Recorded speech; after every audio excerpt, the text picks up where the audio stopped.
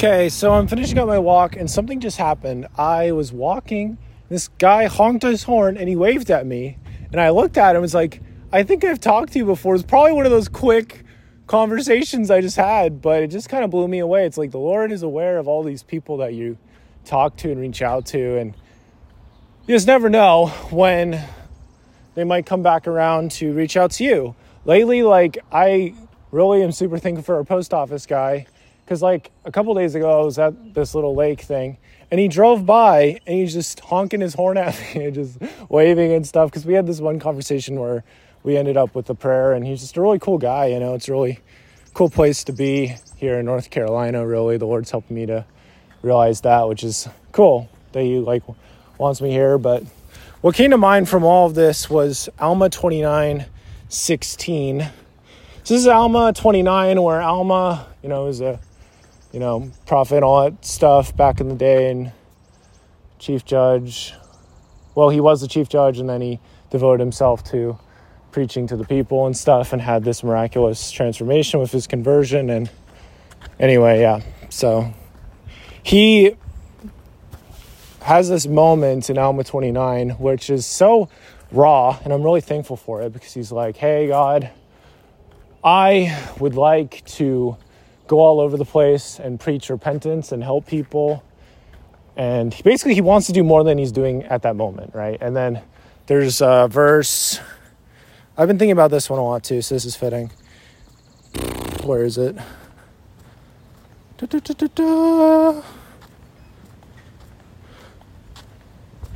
Verse 3. Behold, I am a man and do sin, and I wish I ought to be content with things the Lord has given me. So he's talking to himself, right? He's like, I am, but he's also praying. So it's kind of this conversation like, hey, God, I really want to help more people. I'd love to speak with a voice like lightning, like that one angel spoke to me, kind of thing. And I want to do this. I want to do this. And he's like, but I ought to be content with everything you are having me do. And when I reach out to people, it reminds me of how you've reached out to me. And it's really beautiful.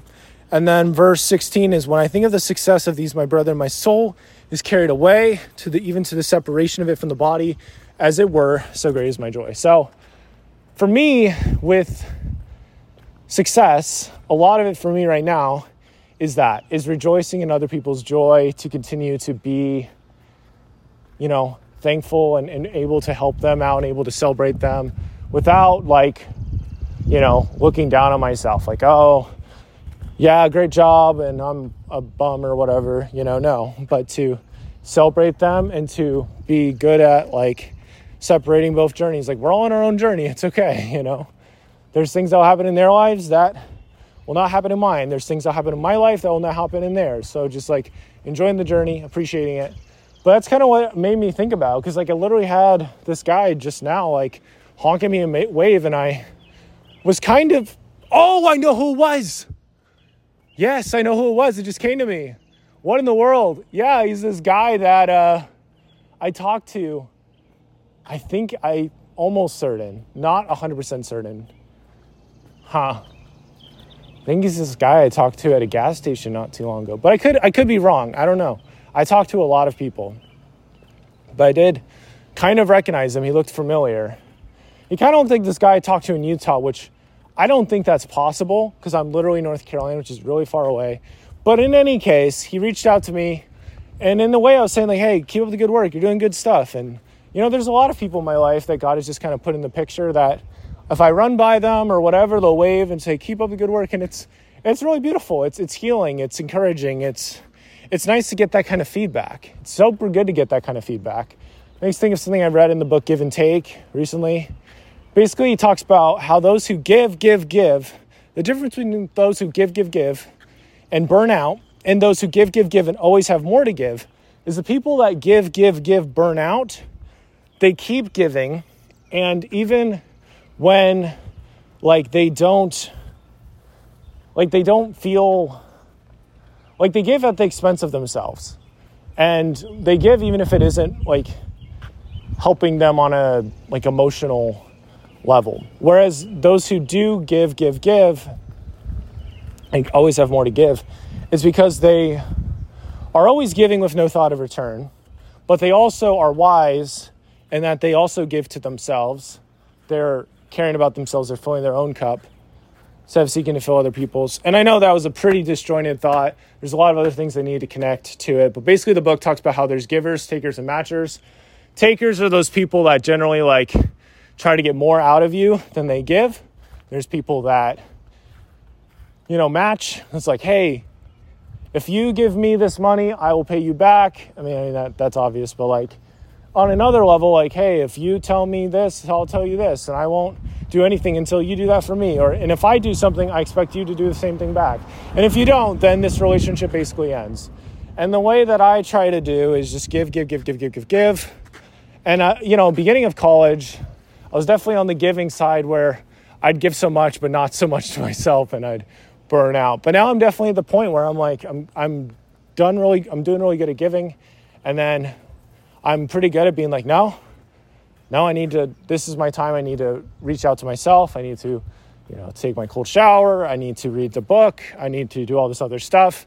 And that is the priority right now because I need to fill my own cup. And I've gotten so much better at that. It's beautiful.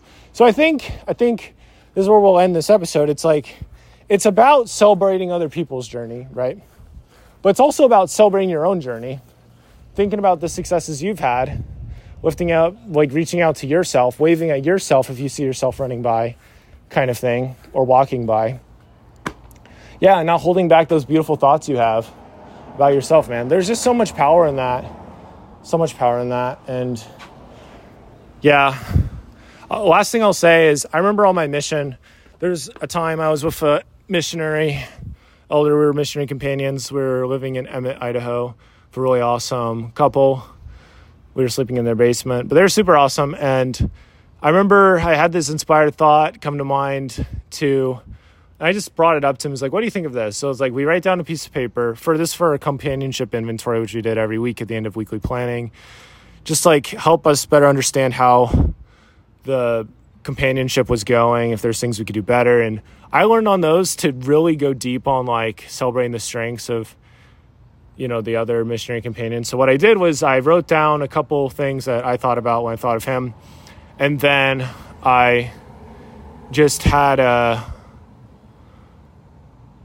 imagined that we were like judges or something, and we had to like testify for the person. Like, this is how you showed you were really good at scriptures. This is how you showed this and that. Because there's been some studies that said that when people got positive reinforcement, but there wasn't any like evidence and stuff attached to it, wasn't quite as powerful with some people, It's like, you're a great speaker. It's like, oh, thanks. But it's like, you're a great speaker, and these are things that you literally do. Like, you do a great job of pausing. You do a great job of this. And you show so much emotion in your stories. Like with the last talk I gave in church, I had some people that were like, I felt like I was there. I felt like one of your podcast episodes or something, even though I don't think this person listens to my podcast, but that's beside the point.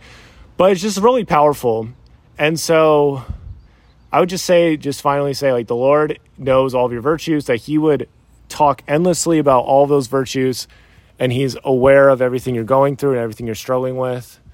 And, from seeking him out, you'll be able to see yourself more as he sees you, understand all of your virtues better and your talents and how he can use you. And especially from reaching out to people, you can discover some of those talents for yourself. And it's not going to be easy, but you can trust him in that process as he builds you, as you're building up others. So I definitely have seen that in my life for sure. And I'm super thankful for him doing that. And I just know he's mighty. He's able to do that. He's able to give us strength. He's able to lift us up and teach us things about ourselves. And as we continue to celebrate others, we will definitely, be able to find the help and guidance we need. Jesus really does celebrate us. He loves us, and he's looking out for us. And that he really did suffer. He really did go through all those things that it says in the scriptures he went through. And because he did that, we can overcome, we can change, we can become new people, we can continue to grow in Christ. And I know that's true, and I say that in the name of Jesus Christ, amen. So that was that. Thank you for listening.